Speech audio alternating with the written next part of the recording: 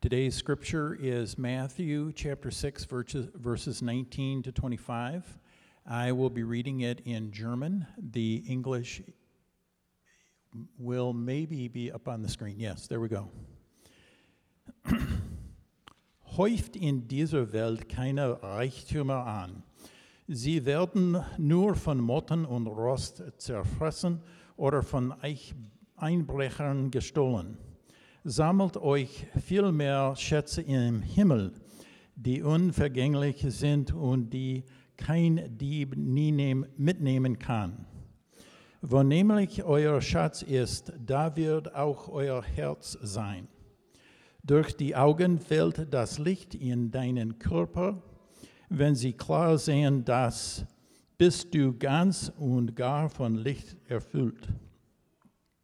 Wenn sie aber durch Neid oder Habgier getrübt sind, ist es dunkel in dir. Und wie tief ist diese Finsternis, wenn das Licht in deinem Innern erloschen ist? Niemand kann zwei Herren gleichzeitig dienen. Wer dem einen richtig dienen will, wird sich um die Wünsche des anderen nicht kümmern können.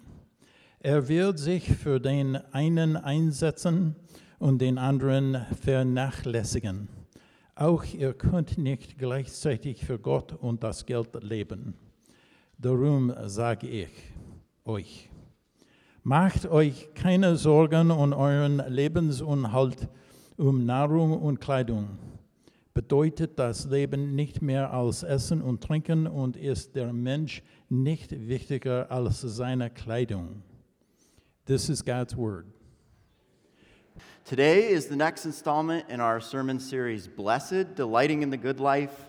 This sermon series seeks to proclaim that we as human beings are blessed when we are rightly related to God and experience the joy, comfort, and peace that only He can bring. However, our culture often encourages different paths to fulfillment that never equate to the goodness we can know through God. This sermon will explore generosity and how the act of being generous can reorient our hearts and minds toward God and the peace and joy He intends for us to experience. Let's pray, and then we will dig in. Holy Spirit, pour out upon us wisdom and understanding that being taught by You in Holy Scripture, our hearts and minds may be opened to receive all that leads to life and holiness through Jesus Christ our Lord. Amen. All right, we're talking about generosity. I hope you all brought your checkbooks this morning. I'm kidding, of course, but if the Spirit moves you, you all want new HVAC, right? That's what I hear. All right, in all seriousness, there are three main points that I'm going to cover today. Number one, human nature often opposes Jesus' teachings on generosity and wealth. Point number two, generosity is a tool to focus our attention on God and honor Him as our one true Lord. And point number three is Christ performed the ultimate act of generosity on the cross, and we can be generous by pointing others to His saving grace. I'm sure that many of your children have informed you that Halloween is coming up in 2 days. When I was a child, the excitement of Halloween centered on the accumulation of absurd amounts of candy while trick-or-treating. My goal was to collect enough candy to make myself sick for 2 weeks running. And I'm certain that this is a common goal among children on Halloween. I've even heard whispers that some of the kids here in St. Paul plan to go trick-or-treating at the homes along Summit Avenue because they hand out king-size candy bars. And that way, their candy collection efforts can be fully maximized. The funny thing about children's behavior on Halloween is it serves as an appropriate metaphor for how adults act when it comes to the accumulation of wealth. Our culture's maxim when it comes to wealth can be summarized as, however much you have, it's not enough. Take, for example, the infamous Bernard Madoff. Morgan Housel's book, he's the author of The Psychology of Money. It's a secular book, but it's a great book on how people behave around money, and it includes a great summary on Bernie Madoff's and humanity's propensity for the pursuit of riches.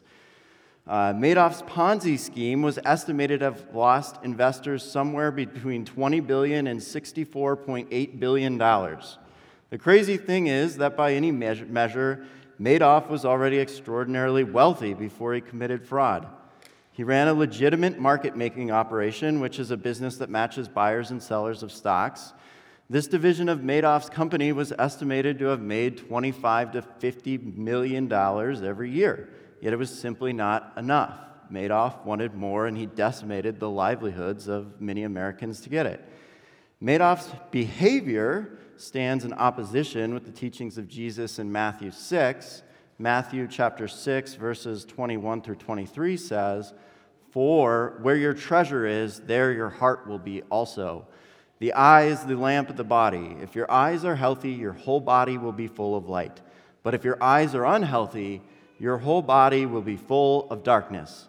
If then the light within you is darkness, how great is that darkness?" Jesus' teaching reveals that where we focus our attention affects our whole being. When Scripture uses the word heart, it is referring to our whole being, including our emotions, our will, and reasoning. Madoff defrauded so many people because he set his sights entirely on the accumulation of earthly riches. He was so focused on the attainment of wealth that darkness overtook him, and he was able to harm many people in his pursuit of it. Madoff's actions aren't anything new. Humanity's pursuit of more materials and wealth can trace its roots all the way back to Adam and Eve. Genesis chapter 2, verses 8 through 9 say, "Now the Lord God had planted a garden in the east, in Eden, and there he put the man he had formed. The Lord God made all kinds of trees grow out of the ground, trees that were pleasing to the eye and good for food. In the middle of the garden were the tree of life and the tree of the knowledge of good and evil." And Genesis continues on in verses 15 through 17. "The Lord God took the man and put him in the Garden of Eden to work it and take care of it. And the Lord God commanded the man, 'You are free to eat from any tree in the garden, but you must not eat from the tree of knowledge of good and evil, for when you eat from it, you will certainly die.'" Not only did Adam and Eve literally have the privilege of walking with God in the Garden of Eden, they also had the privilege of feasting on the multitude of fruits God provided them with.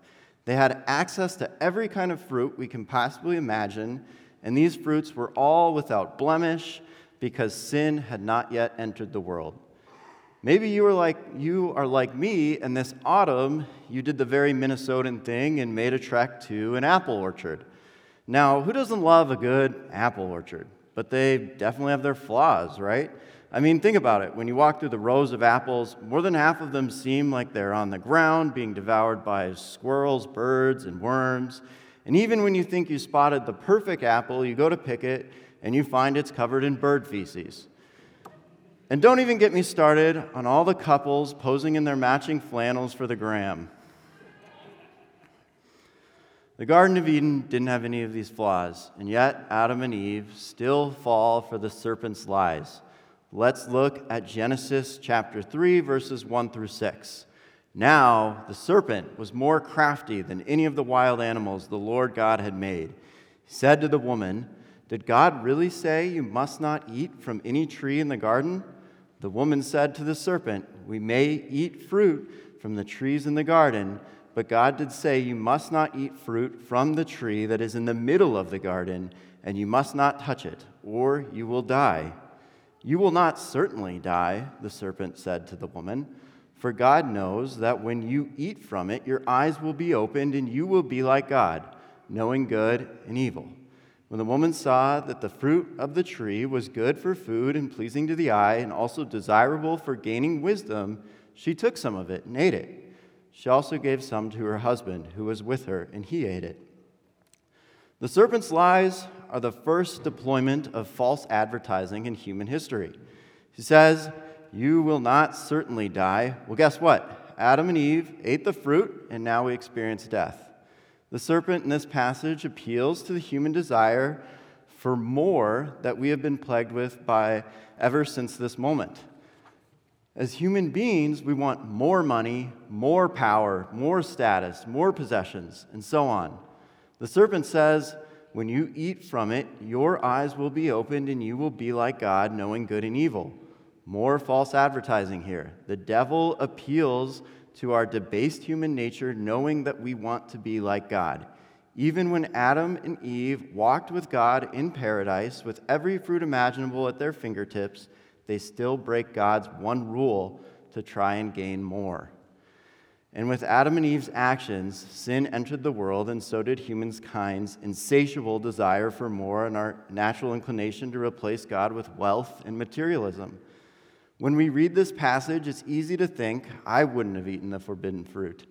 This thought disappears quickly when I think back to my days playing football for a local college not known for being a juggernaut on the gridiron. We needed to turn it around, and my meathead mentality naturally led me to believe that supplements were the way to more victories and football glory. And in case some of you are thinking it, no, this did not include steroids. I don't have the exact figures, but I do believe I dropped around $1,000 for a semester's worth of supplements promised to turn me into some kind of modern-day Spartan. Also note that as a college student, it took me quite a while to save that $1,000. Many of these supplements lacked the scientific rigor necessary to prove their claims on athletic performance. Their effect on me was largely creating very expensive urine. Our football team did get better, but that was not due to my extensive supplementation, but rather the athletic superiority of my teammates. Normally, I'm a person that deals very much with facts and reasons, so this behavior is a bit of an outlier for me. Usually, I'll examine the evidence and try to make an informed decision about a topic as best as I can, but in this instance, all of that was out the window. I knew I wanted more football talent, and these supplements promised to have me NFL ready in a mere 3 months. I was utterly blinded by a desire to acquire more power and prestige related to a game. That's right, a game, or something that we humans play for entertainment. It's not like I was a doctor trying to accumulate more skills to save more lives. I just wanted to be better at tackling people and padding my sack total for the stat sheet. The way I deployed my monetary resources was in alignment with my selfish ambition, rather than deploying my resources in a way that furthered God's kingdom. My actions were in violation with Jesus' teachings. Jesus says in Matthew chapter 6, verses 19 through 21, "Do not store up yourselves treasures on earth where moths and vermin destroy and where thieves break in and steal. But store up yourselves treasures in heaven where moths and vermin do not destroy and where thieves do not break in and steal. For where your treasure is, there your heart will be also." Impeccable stats and wins on the football field aren't necessarily monetary riches, but they are earthly treasures that I was trying to store up. And they're not even that good of treasures. They're literally just numbers on a piece of paper that are forgotten relatively quickly. At this moment in my life, my heart was seeking to find satisfaction in something other than the Lord. Thus far, we've examined 3 examples of how humans can go awry when seeking more earthly treasure. The first was Bernard Madoff and how he stole billions of dollars. The second was Adam and Eve seeking more wisdom and to be like God. And the third was my illogical decisions to try and become a better football player. The common denominator here is human beings idolizing things God has created rather than worshiping and being in communion with God himself.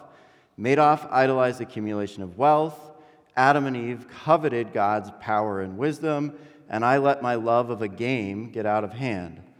I'd wager that nearly all of us have experienced the tension to put something else on the throne other than God. In Matthew 6, verse 24, Jesus says, "No one can serve 2 masters. Either you will hate the one and love the other, or you will be devoted to the one and despise the other. You cannot serve both God and money." From Jesus' teaching, we can deduce that whatever we choose to rule our lives will require our complete devotion. Some translations of Matthew render the last sentence of this verse as you cannot serve both God and mammon rather than God and money.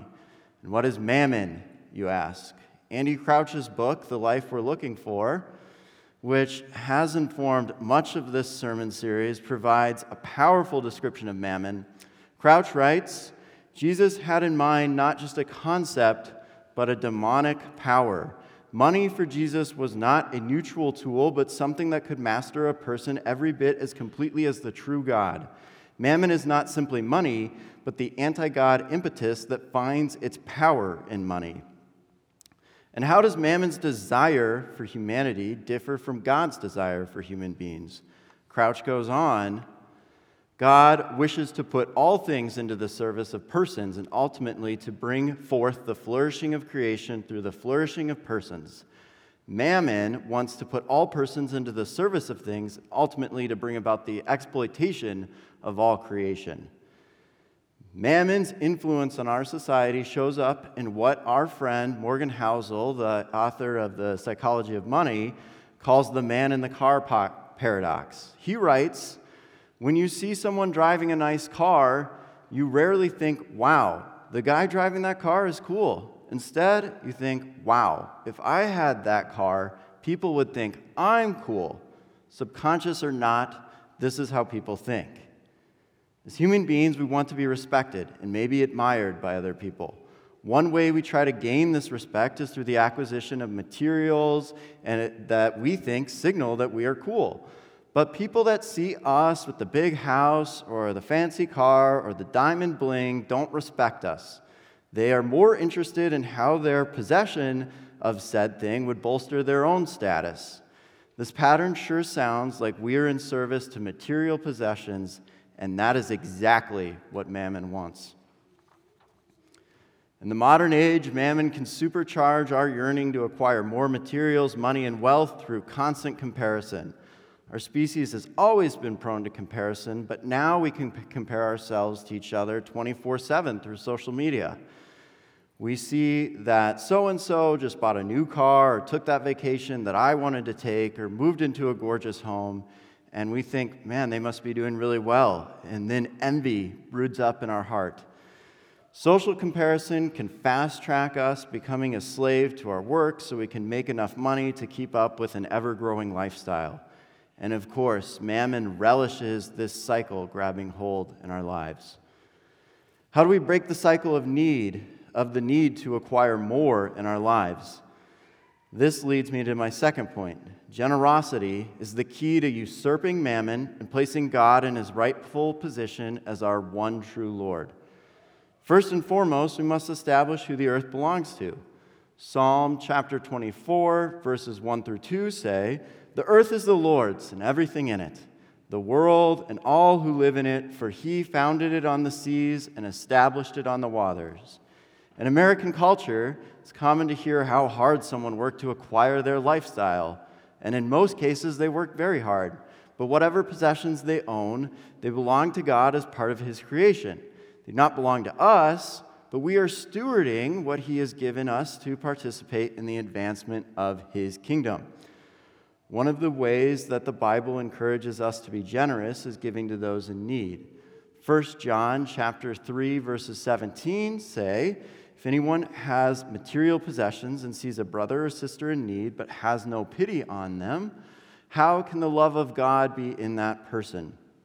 Maintaining a posture of stewardship can help us to share our possessions with a brother or sister in need because we know what we have does not truly belong to us.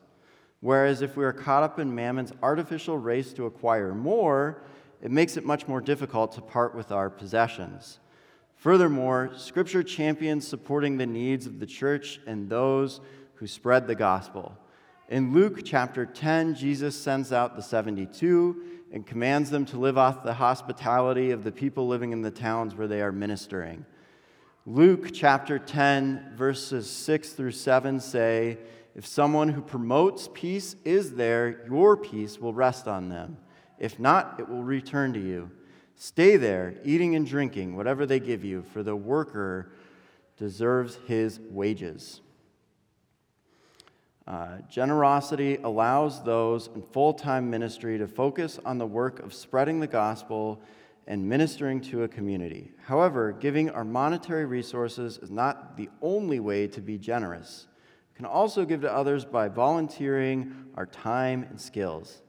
Tim Keller has a short essay entitled Shalom that is at the back of the Biblical Theology Study Bible, which is a great Bible, and it has these great essays in the back. And Keller says, experiencing shalom is multidimensional, complete well-being. Physical, psychological, social, spiritual. It flows from all of one's relationships being put right with God, within oneself, and with others. Keller goes on to say, Christians in their daily work and life in their neighborhoods can and should find 1,000 ways to repair physical, psychological, and social/cultural shalom. How can we do that? Strengthening shalom means sacrificially giving your time, goods, power, and resources to all the various needs of your neighbors. Under the framework Keller lays out, there are a great multitude of ways to be generous. However, this sermon is about why the generous are blessed. It may be counterintuitive to see why those who give up their resources, time, and power may be uniquely blessed, but they most certainly are. We will dive into that further, but first I want to take a moment to dispel how the generous are not blessed. Those who are generous are not blessed through being owed favors from those they assisted in a time of need. Luke chapter 14, verses 12 through 14 say this.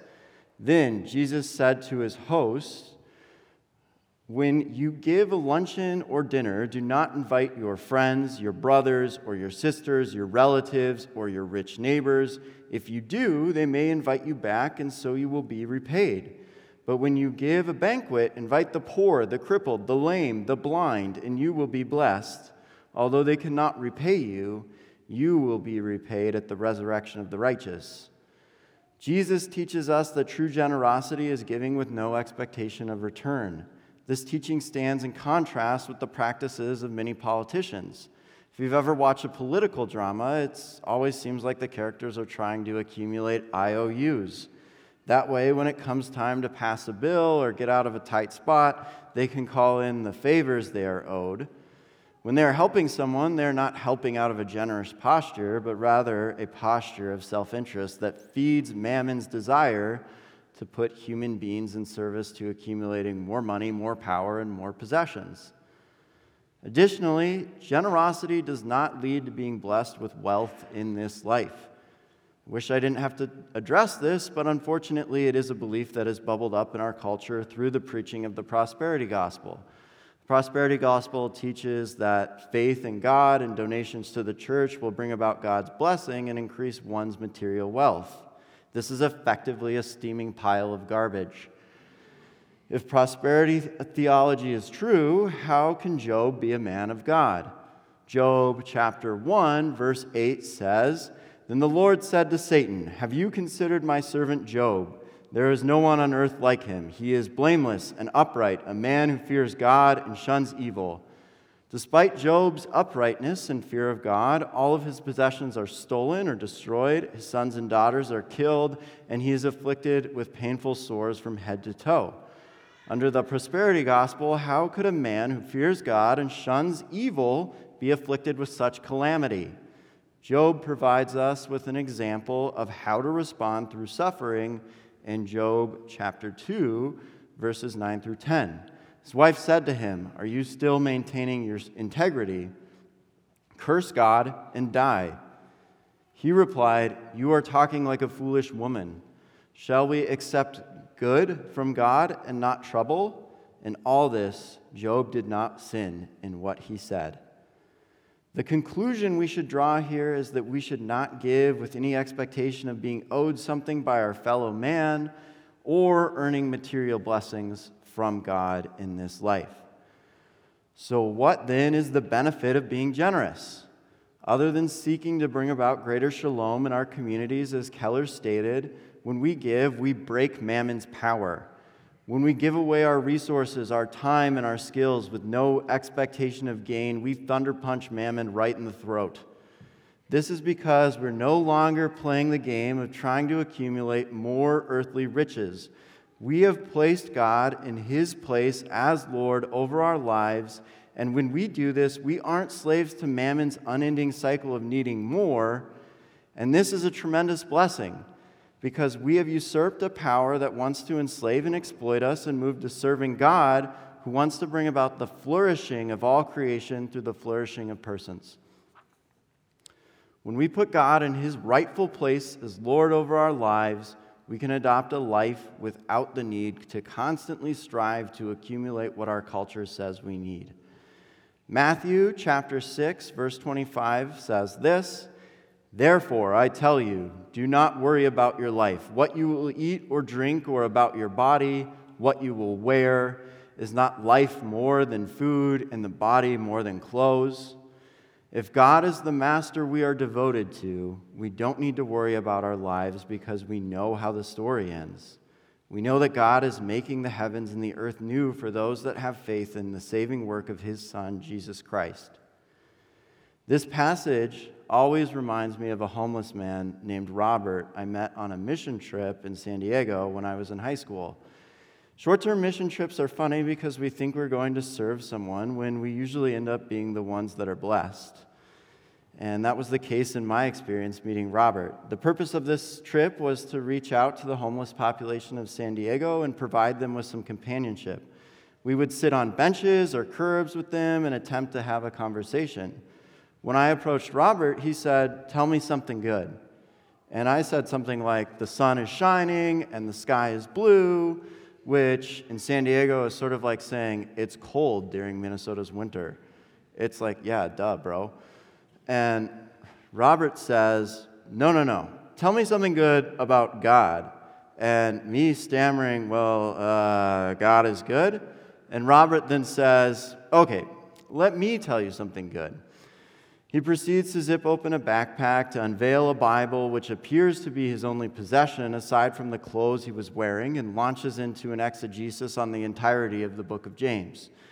Robert clearly cherished God's word and was marked by such joy despite having next to nothing in terms of material possessions. Robert's posture of contentedness has stuck with me since we met. He was content in having almost no possessions because he had everything he needed in Christ. This leads me to my final point. Christ performed the ultimate act of generosity on the cross, and we can be generous by pointing others to His saving grace. Jesus did not need to come to earth to save us from our sins. He had nothing to gain from dying on the cross, yet He did so. Philippians chapter 2, verses 5 through 8 say, "In your relationships with one another, have the same mindset as Christ Jesus, who, being in very nature God, did not consider equality with God something to be used to His own advantage. Rather, He made Himself nothing by taking the very nature of a servant, being made in human likeness, and being found in appearance as a man, He humbled Himself by becoming obedient to death, even death on a cross." Jesus became a man, died on a cross, and had all of humanity's sin thrust upon Him, all for no personal gain. Because of Christ's actions, we will be washed clean of our sins through faith in Him. Ephesians chapter 2, verses 4 through 7 say, "But because of His great love for us, God, who is rich in mercy, made us alive with Christ, even when we were dead in transgressions. It is by grace you have been saved. And God raised us up with Christ and seated us with Him in the heavenly realms in Christ Jesus, in order that in the coming ages He might show the incomparable riches of His grace expressed in His kindness to us in Christ Jesus." Christ's work on the cross is without doubt the most generous act ever performed in all of human history. Through faith in Christ, we will be able to experience the incomparable riches of His grace for eternity in the new heavens and earth. And for this reason, The most generous thing we can do for others is not necessarily giving of our time, skills, and resources, but pointing to Christ's work. Again, Tim Keller, in his essay Shalom, says, if the fountain of all our problems is the loss of spiritual shalom, i.e., a right relationship with God, then the most fundamental thing we can do about the misery of this world is to say to others, and here Keller quotes 2 Corinthians chapter 5, 19 through 21, that God was reconciling the world to himself in Christ, not counting people's sins against them, and he has committed to us the message of reconciliation. We are therefore Christ's ambassadors, as though God were making his appeal through us. We implore you on Christ's behalf, be reconciled to God. God made him who had no sin to be sin for us, so that in him we might become the righteousness of God. I'm a little hesitant, but I'm going to quote a Christian rapper in this sermon. Trip Lee sums it up well. Our most basic need is to be ransomed by Jesus. When we give of our resources to someone, we provide temporary relief. Dependency on Jesus Christ provides relief to those who have faith for eternity.